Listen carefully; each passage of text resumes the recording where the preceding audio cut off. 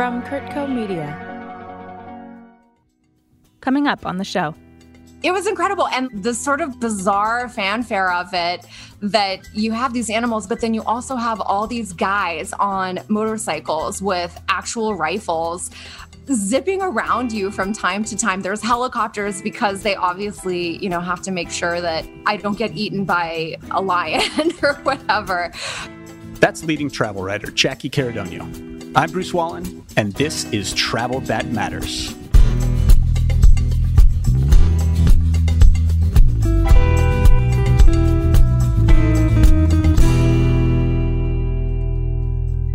Hello, everybody, and welcome to Travel That Matters. This is the podcast where we explore the world's most exceptional and meaningful travel experiences, and we meet some of the fascinating people who make them possible.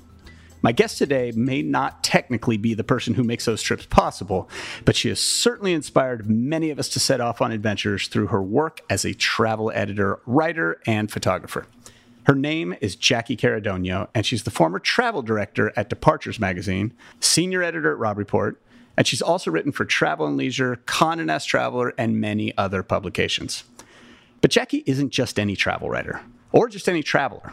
She has a very particular way of going about her business and venturing around the world.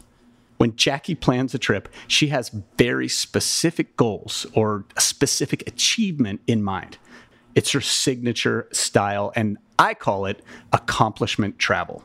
It's a close relative of transformational travel, but rather than, go into a trip hoping to be transformed, accomplishment travel has concrete goals. I'm going to scale that peak. I'm going to learn that language, build that house, whatever it is. Now, can it be transformative? Absolutely. I've worked with Jackie for years, and I've always admired this quality in her. We're going to talk to her about everything from running a marathon in the Masai Mara, to researching women's rights in Jordan, to going on an intense fitness retreat in the mountains of Malibu. And as we'll hear from Jackie, the benefits to this kind of travel can extend far beyond personal fulfillment and can help make travel more meaningful and rewarding for everyone involved. Jackie Caradonio, welcome to Travel That Matters. Thanks for joining us. Thanks for having me. Always nice to have a good friend on the show. So let's start. Before we get to the here and now, just give me a little bit of background. How did this all come together? How did Jackie Caradonio become one of the world's top travel editors and writers? Well, it's kind of funny because I wouldn't say that I came from a family that did a lot of traveling, but we did a lot of hoteling because my dad was a GM. So much of my childhood was spent in hotels, like literally living in hotels, but also just if we were going to see my dad on the weekends, we'd go to Sunday brunch at the hotel. It was a part of my life. It was an extension of my home. And so this idea of being in hotels was something I was doing since before I can even really remember. But because my dad was in tourism, we didn't really travel a lot. And so the one big trip I would take independently would be my camps that I would go to every summer. And this was kind of like when I realized my potential for being one of the most type A competitive people in the world. Because I would go to horseback riding camp, I would go to cheerleading camp, I would go to tennis camp, I would just camp it out like you wouldn't believe. And it would always be this opportunity for me to go make new friends, be in a new place, but also to get really good at something. And so that was really what the idea of like an escape and a getaway, that was really where I got that from. Okay, so let's talk about this concept of accomplishment travel. Obviously, it started here at a very early age, tennis camp, cheerleading camp, horseback riding camp, whatever it was.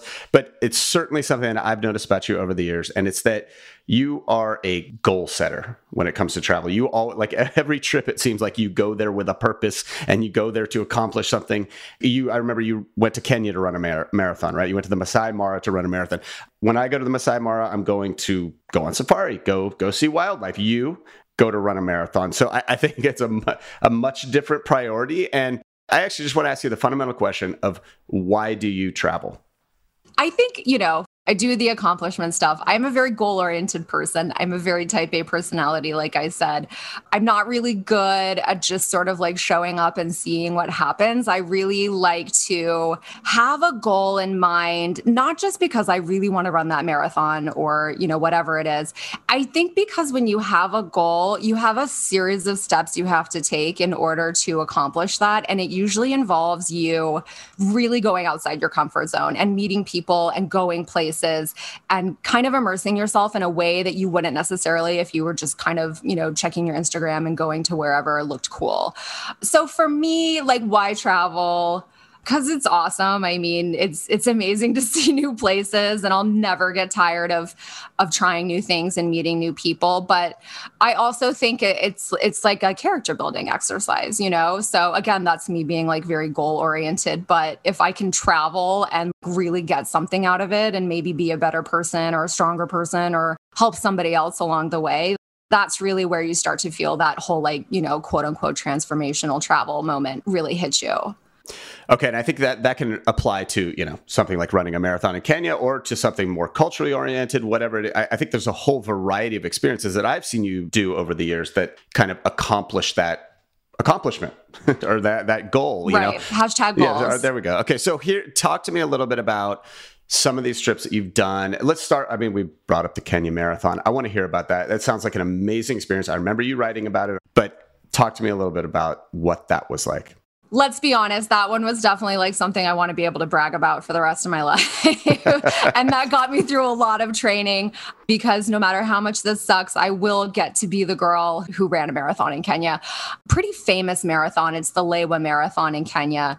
It's literally out in the savannah. You're running alongside zebras and giraffes. And actually, when we got held at the starting line because a lion had killed an impala somewhere on an early part of the route. So obviously they had to wait for that to clear itself out and take care of itself. I mean, it sounds amazing. And so I started training, and definitely a challenging one to be your first one. It's at 5,000 feet above sea level, and the actual elevation gain on the route itself is like something like 7,000 feet. So it's just insanely hilly. It's less oxygen because you're so high up. And I mean, hot as hell. So I went, and the thing that kind of turned out to be incredible was obviously everything that happens, generally speaking, when it comes to bringing tourists to safari or to Kenya or to, sub-Saharan Africa, is there's some sort of, philanthropic element to it. And so all the money that was raised through this went to taking care of, I think there's like 133, or there were at the time, black and white rhinos living there, which are obviously incredibly endangered,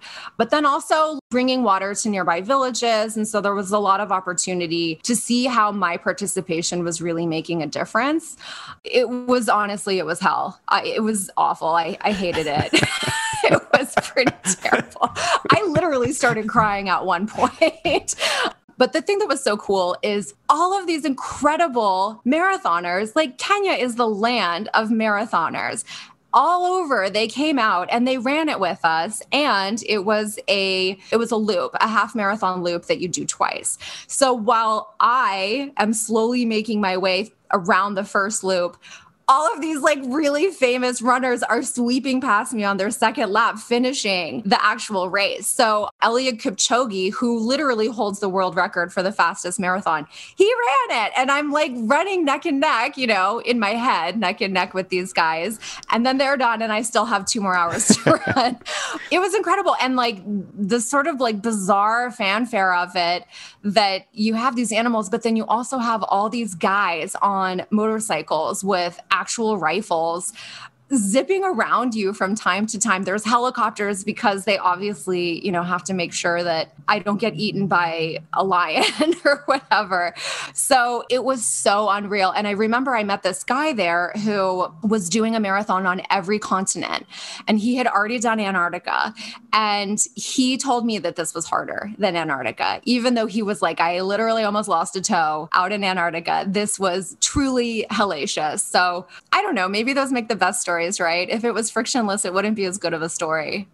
See, now you're getting into the kind of the crazy travelers, the ones who like run a marathon on every single continent. I got a little side note. I know a guy who did that, and in Antarctica, the weather was so bad that they canceled the marathon. So he just ran out a mile and back a mile 13 times, out and back. He just ran out and back 13 times because the weather was so bad. People thought he was going to get lost, but he wasn't going to go home from Antarctica without that marathon. Well, it is kind of funny that you mentioned that because you get a little psycho. Anyone who wants to do this is already very goal oriented, but then once you're in it, it's all you can see because there's just no going back. Once you've got your mind, and once you've really like booked that ticket and you've told everyone you're doing it and you've put the time in, there's just, I'm not going to not do it. You have to do it. Accomplishment travel doesn't have to be about fitness or physical achievements. It can also have a cultural side.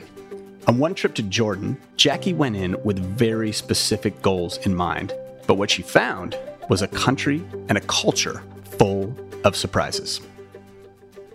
There was a company called Intrepid Travel, and they had launched all of these women's journeys. And they were kind of in these places where you were just like unbelievable, like Iran. And so I was like, yeah, I want to go. Like, let me go and do a story on this. And so I went to Jordan and I bought all these clothes to make sure that I wouldn't offend anybody while I was there, like the cloak and the scarf for my head. And then I like met all of these women, which is quite frankly not something that a Western woman is allowed to do. So one thing in particular that was just so amazing for me was we went to Wadi Rum and I had a guide who was a woman who was very feminist woman living in Jordan.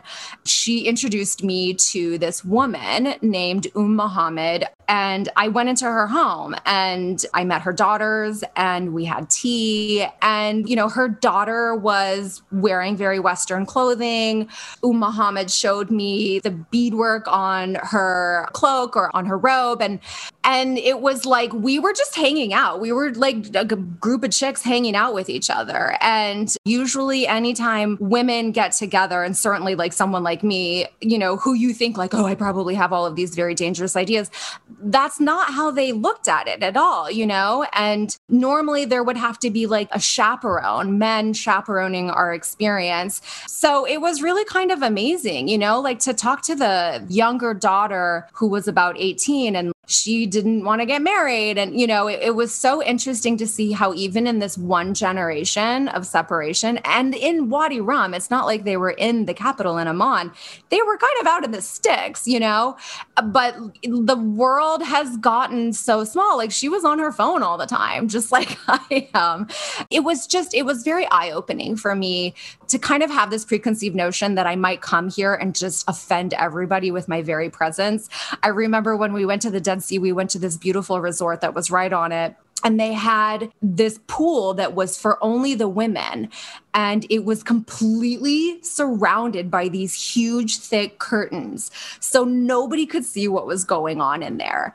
And then there was a regular pool that was for families and men and women and children mixing and commingling. And so there, the women were wearing these swimsuits that were supposed to be kind of similar to like a burqa. And then I go behind this cloak and it is like, oh my gosh, these women are wearing thongs and like they are all women having a fantastic time. And so I felt like I didn't know this ever would have existed here. I would have only expected that sort of like out in the open moment. And so, yeah, it was really amazing. And I went back thinking, we have no idea what we don't know. And that's why we go. So did that trip make you want to explore more of the Middle East or North Africa, whatever it is? When you came back, what goal did you feel you accomplished? And then what did it make you want to do next? Yes, I absolutely wanted to go back. I think, there's so many amazing women empowerment movements that are happening in that part of the world. And I saw so many of them. Women who were like making businesses for themselves. And I was meeting so many like that. And it really makes you feel like, we're all women, we're all in this together. And so it did really make me want to do more of that. And I think, the goal in that was really ultimately telling the world about it because I did write about it. And, I think so many people were really blown away by the experience. And I don't think a lot of people really think about going to Jordan for that type of experience. It's usually like Wadi Rum, Amman, and then you're on your way. Okay, let's go to the complete other side of the earth and opposite end of the spectrum here and talk about something that is pretty much no cultural benefit, but it's kind of the classic week at a fitness retreat, wellness retreat, whatever you want to call it. Talk to me about one of these experiences and why you went. You're a fitness fanatic, I know that, but why did you go on one of these trips and what was that like? I went to the ranch at Live Oak, which is actually quite famous. I think it's just called the ranch now. It's out in Malibu. And it's kind of known for, I don't want to call it forced anorexia, but you are not eating on this trip.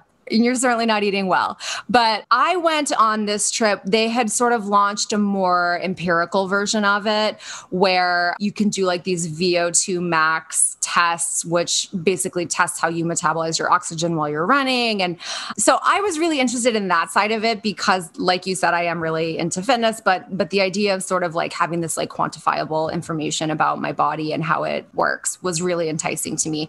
So that all being said, the programming was very similar in that you are hiking and yogaing and doing fitness classes about 8 to 10 hours a day. And then after your 7-mile hike, they'll give you a pinch of salt and that'll be just enough to get you through the day. Sounds like more fun. Sounds like another really fun trip. Yeah.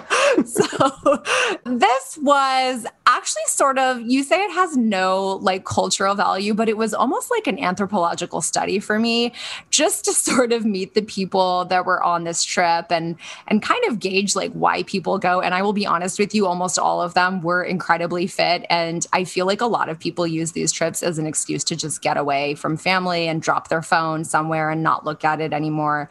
I would say that I did overall enjoy it. I was just a little bit hungry and I did have a bag of Doritos in my car that I did break into like 3 days in. So I didn't fully accomplish that goal. You know, that one, it is so much more of like the traditional concept of accomplishment travel. And I would hope that it's less about the accomplishment being you lost 10 pounds and it would be more about, you know, getting back on track with your health and taking a minute to detox from caffeine and sugar and all those things that they won't let you have there. And also just detox from your phone. Yeah. And kind of understanding your body going forward and how you should work out and all those things. I mean, honestly, that is extremely appealing to me. Not the not fun part, but having that break, getting that kind of better understanding of fitness and everything.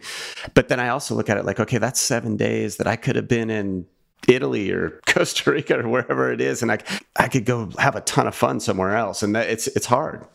Yeah, that's why the minute I left there, I went and had a picture of margaritas and like 5 tacos. So, you know, it's all about balance, right? Right. Jackie's particular concept of life balance also has a very artistic side. In addition to a writer and editor, she's a designer and a professional photographer whose work has appeared in a number of top magazines. And one day, she decided to expand her artistic side by becoming an expert and avid collector of contemporary African art. So I was kind of like, this is going to be my new thing. I'm going to be really into contemporary African art. So the reason that happened was because this museum was opening this very, very extensive collection of contemporary art museum that's owned by this guy, Jochen Zeitz. And he opened this museum in Cape Town. And so I went. And I like tracked this guy down, João Ferreira, and he was like the it guy for contemporary art galleries, I think like in the 90s and the aughts. And so I just sort of glommed onto him and said, can you just take me around with you? And like, can I meet people?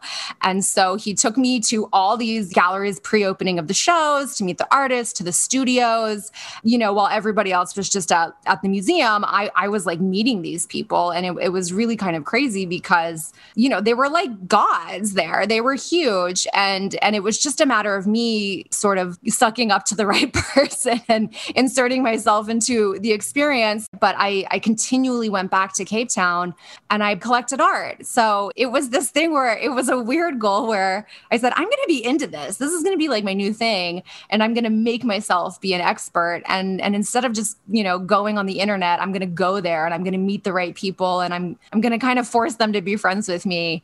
And it worked. And now. Okay. So you touched on a couple of things that I love. First of all, let me just, the name of the museum is the Museum of Contemporary Art Africa, correct? Yes. And it's the Zeitz Museum, Zeitz. Zeitz Museum. Okay. But I love your point that you made an extra effort to do something different, right? So you, instead of lining up for the museum like everybody else was doing because it had just opened up, you went a different direction and tried to meet people who were actually going to get you in with these, the artists themselves, the galleries.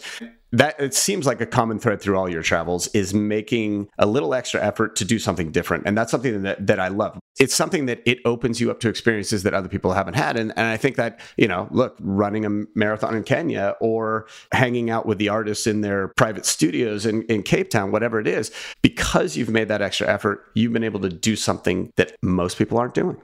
I think something that people maybe don't realize, obviously travel agents are really great for this kind of stuff with hooking you up, and hotels are actually really great too. The gallerist, Joao Ferreira, I ended up meeting him through the one and only hotel in Cape Town. So the concierges know everybody in hotels. So that's also a really good resource. But you'd be surprised how many people you can email out of the blue and they will absolutely talk to you. So do you think this type of travel is more relevant today after everything we've been through the past couple of years? Is there a renewed interest in like going out with a purpose when you travel? Or I don't know. Has the pandemic affected this at all? I think we were all kind of aimless for like 15 months. And there was kind of this idea of like, of course, I want to travel. I got to get the hell out of here kind of sentiment. But I also think it was sort of like, I want to do something. I don't just want to go and see. I want to do.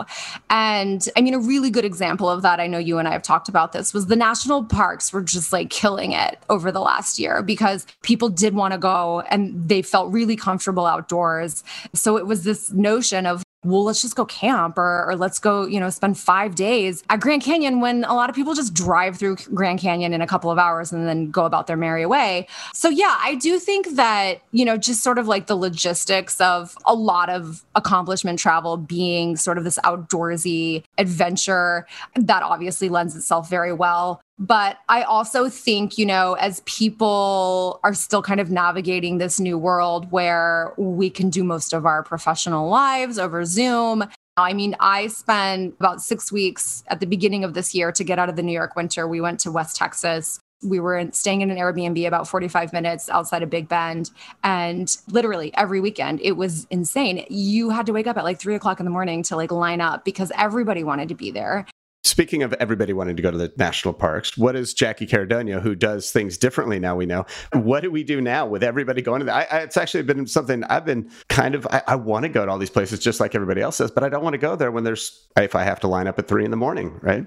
Yeah, I get it. I mean, Big Bend was actually quite challenging. There were times when we just gave up and then we would sneak onto a private ranch and go hiking there, which is a dangerous thing to do in Texas where people have guns. But, I think one of the things Belize is a really good example of this. Just go somewhere where everybody's not already going. So I'm really interested in going to Belize because, yes, we all know about Belize, but actually it's really not that popular of a tourism destination. It's kind of like Costa Rica. In fact, it's very much like Costa Rica. You have the jungle and you have the beach. And I was actually talking to somebody who's from there and she was like, we're like a drop in the bucket compared to Costa Rica. We're so little and nobody really knows about us and we're much smaller, but like we have all the same things and it's not built out the way Costa Rica already is. So yeah, my suggestion would be try somewhere else, go somewhere else. I will say with Belize too, like even within Belize, same thing, right? So a lot of people think of Belize as a diving destination. So they go out to the Keys, they go out to the reef and they dive and they party on the islands. Inland Belize has so much to offer that most people who go to Belize don't get to go up to the jungles, up to the Mayan ruins, up to all that. There's a place called Blanca Lodge. When you go to Belize, you have to go there. It's sister property, the Turtle Inn in Belize. It's an amazing experience. I thought the jungle mountain ruin experience in Belize was at least as good as the coastal experience. We're going to take a quick break, but stay tuned for my wrap-up when I share my favorite accomplishment travel tale, which involves tracking pumas in Patagonia. On Medicine, We're Still Practicing. Join Dr. Stephen Tabak and Bill Curtis for real conversations with the medical professionals who have their finger on the pulse of healthcare in the modern world. Available on all your favorite podcasting platforms. Produced by Kurtco Media. Welcome back to my chat with accomplishment travel expert Jackie Caradona. Okay, so now that we know what type of traveler Jackie Caradonio is, where are you going next? Like, what are you excited about now, post-pandemic? What do Belize is one, but where else are you looking to go? Like, what destinations do you feel like are really ripe for exploration right now? The number one place I really want to go right now, which is also very convenient because I think people are still sort of dipping their toe into the international travel, is in Utah. It's the Sarika camp that Amangiri opened. It's on 600 private acres. It's literally just like pick a direction and hike, and you could go for days. And there's only 10 tents. And so it's all very luxurious, of course, but it's literally in the middle of nowhere. And you're also close. I think you're within a couple hours driving distance of like 5 national parks if you do want to go that route. But you don't have to, because you have all of this private land where you can go hiking and you can climb. And, it's your playground. I mean, think about only 10 tents. That means there's a maximum of 20 people with that much space for themselves. I think to your point, that's one of my favorite spots in California is just behind Yosemite National Park. It's an area that very few people go to, but it's the same thing. It's the exact same terrain as Yosemite. It's just not in Yosemite, so there's no one there, and it's got hundreds of lakes and all these amazing hiking trails. And so finding those places, Camp Sarika certainly sounds like one of those examples. Maybe they're private land, maybe they're public land. They're just not in a national park. Those are a good place to start right now. Yeah, absolutely. Like, pick the place you want to go and then move your finger across the map a few hundred miles and then go there, because there'll be fewer people. Another place I'm interested in, which sends me back to Kenya, and it's called Angama Safari Camp. And it's the second property from this couple in Kenya that opened a lodge called Angama Mara in the Masai Mara. It's absolutely incredible. But the thing I love about this Angama Safari Camp is it's called a mobile camp. So it just goes wherever the wildlife is. So it's very intimate, and they can literally pick it up and put it down pretty much anywhere. So obviously it's really sustainable. It's so nice that they can just pick it up and leave virtually nothing behind. The thing I love about this, and Bruce, I feel like you probably feel the same way, is after you've been on safari a handful of times, you kind of want to get out of the truck and you want to walk. And you don't want to just sit and watch. I'm always like, I don't want to just see, I want to do. So this is literally like, you're not just driving around and then coming back to your lodge. You're literally like doing a pilgrimage with the wildlife. And so it really lends itself to this sort of like off-piste experience where you're not just sticking to the roads. I mean, this is really one of those experiences where you feel like you're just so much more embedded in it. And Angama Mara, if I'm remembering correctly, that's the camp that's located in it's like where they had their picnic in Out of Africa in that movie, right? It's like exactly. The original camp is set there. So this is a pretty good setting. It's up on that hill with the incredible views of the Masai Mara. And so the mobile camp is in this same area. Is it in a private conservancy? Is it? So it's down in a private conservancy, which I know that's really the best safari experience in the Masai Mara. But it can kind of go, once you have access to that conservancy, you can certainly go anywhere within that. And so it really does have the freedom to follow within like a pretty significant range. It can go quite far. So, it really is like you'll never have the same experience twice there. Right. We've talked about that before on the show, but just the difference between the private conservancies and the public parks. I mean, even just one simple one is that in the Masai Mara, in the national park, vehicles have to stick to the road, right? And you can't get out, you can't walk and everything like that. In the conservancy, it's not that all rules are off, because they're very careful about protecting the wildlife and the environment and everything, but it's much more immersive and adaptable and just flexible. You can go do what makes sense at that moment, which is so important on a trip like that. Okay, so we know you're liking the outdoor stuff. Utah, Belize, Kenya. What about? Are there any cities that you're dying to go back to or explore new? Or I mean, is there anything like culturally that you're very kind of interested in going after again? Honestly, to start, I would love to just get to know my own city, New York City, again. I think our cities have suffered so horribly over the last 15 months that it is really important that we go back to those cities. Beyond that, I think it's sort of an opportunity to once again appreciate what we have. There was a lot of that going on with the national parks where people were canceling their overseas trips to stay local and drive somewhere. But I think we also have to remember that we have some pretty amazing cultural hubs in our country as well. So that sounds like a change in focus and philosophy for you. And how has this affected you? Are you going to travel differently going forward, and how? I think we're all a little bit more like aware of our impact now and, whether it's environmental or social, I am kind of looking at things differently. And a good example would be, I remember one time I had to go to Morocco and then I came home and then like 12 hours later, I went back to the African continent to go to like Rwanda. That is so incredibly irresponsible for me to just be wasting all of that time on a plane. And, that's just obviously terrible for my carbon footprint. I don't think I would ever do something like that again. My international travel is probably going to be maybe like once every 4, 5, 6 months. And I want to spend more time while I'm there. I don't want to get in and get out. I think that also speaks more to accomplishment travel where you go and you really spend your time and you take your time to do what you want to do and accomplish things and feel a little bit more immersed. But I think there is sort of like a newfound sense of appreciation for my own country, which I feel like Bruce, you and I were both kind of like, whatever, I want to go over. Like, I want to go anywhere unless I need my passport.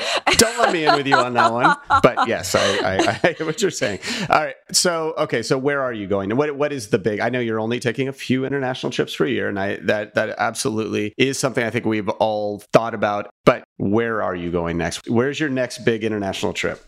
I'll be honest, this one was something I wanted to do from long before the pandemic. I really want to go to Zambia. I feel like Zambia is kind of leading the way for really sustainable and responsible tourism and like very slow and careful development. I mean, I don't even want to call it development because I feel like that's such an icky word, especially when you're talking about nature. So I do want to go there. And I think for this year and next year, I know I feel this way, and I think a lot of people feel this way. I don't feel like now is the time for me to really just chart new territory. I think it's kind of about returning to places we love and looking at them through fresh eyes and very slowly wading into the pool of travel again. So obviously the first step of that would be domestic travel. And then I think it'll be a lot of return to these Italian cities and Mexico and all of our favorite places. And then these sort of like Zambia, farther flung trips. I think that's probably going to resume more like later next year. Yeah, I think now more than ever, it's that divide is more clear. Is like that question of, do I go back to the places that I love, or do I, explore new places? And I think in my mind, I want to explore new places because I feel like the clock is ticking. I've got to get out there and see these places before it's too late. But then on the other hand, I think you're right. It's like but right now, I kind of want to go to places that I'm very comfortable with and that I miss. I miss these places. Absolutely. Well, thank you so much. It's been wonderful to have you here. Great insights, and we look forward to traveling with you again soon. Thanks so much, Bruce. And now for the Wallen Wrap-Up. Lovely speaking with my friend and colleague about some of the great adventures that she has been on. Now, I have to admit, I'm not really an accomplishment travel type of person like Jackie is. I'm more of a kind of go somewhere and see what happens person. But speaking to Jackie did remind me of one trip that I took a few years back where I had a very specific goal in mind. I wanted to see a puma. It was a trip to Chile, and seeing a puma certainly was my only reason for going. But I had this kind of ridiculous goal of seeing every big cat in the world. And so I signed on for this group trip to Torres del Paine National Park in Patagonia that was being led by a Chilean wildlife photographer. We were staying at the Tierra Patagonia, which is one of my hands-down favorite lodges in the world. And I was the only American in the group. There was, like, everyone else was from either Chile or Argentina. We had a great time. We did all these, beautiful hikes, a boat trip to see turquoise glaciers. We photographed Andean condors flying below us from the top of a ridge. Just incredible stuff. And I think it was the third night when the photographer got up after dinner and said something about looking for volunteers to go out and track pumas with her the next morning. And I don't know if I misunderstood her. My Spanish wasn't so great, and there might have been a couple of bottles of Chilean wine consumed over dinner, but I shot my hand up to volunteer and quickly looked around and realized I was the only one in the group who had done so. Nevertheless, she and I and one of the guides at the lodge set out the next morning at 3 a.m. We had a couple of high-powered flashlights with us, and we basically just drove around through the cold and completely empty Patagonia wilderness, scanning the brush, hoping to see 2 round flashes of green looking back at us. But after 3-4 hours, nothing. A couple of, rodent eyes maybe, but no puma. It was obviously a disappointment, but we set out later that day on a great trail ride with Patagonian gauchos. And then, sure enough, that night, the photographer asked me again if I wanted to try the next morning. I was leaving at 9 a.m. the next morning to drive 4.5 hours to the Punta Arenas airport, where I would catch a flight to Santiago, another flight to Lima, then another to LA. It was going to be a hellishly long day regardless. So I figured, why not? So again, we set out at 3 a.m, drove through the dark with our flashlights, 4 hours, and it must have been about 15 minutes before sunrise when suddenly 2 brilliant, giant green marbles were looking right back at us.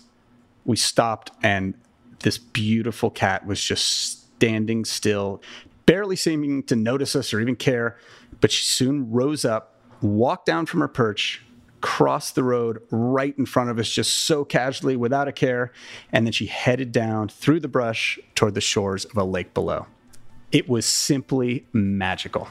And the fact that I'd worked for it, that it didn't come easily, made it all the more rewarding. And that's the beauty of accomplishment travel, right? Effort is always going to be a part of the equation. So when you succeed, the payoff is all the more amazing. I'd like to thank Jackie Caradonio for joining us today on Travel That Matters. For more information on the trips and destinations we discussed, please check out our show notes or visit curtco.com. The show is produced for CurtCo Media by AJ Mosley and Dara Stone. Music by Joey Salvia.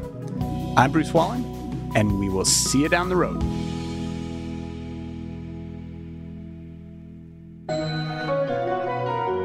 CurtCo Media.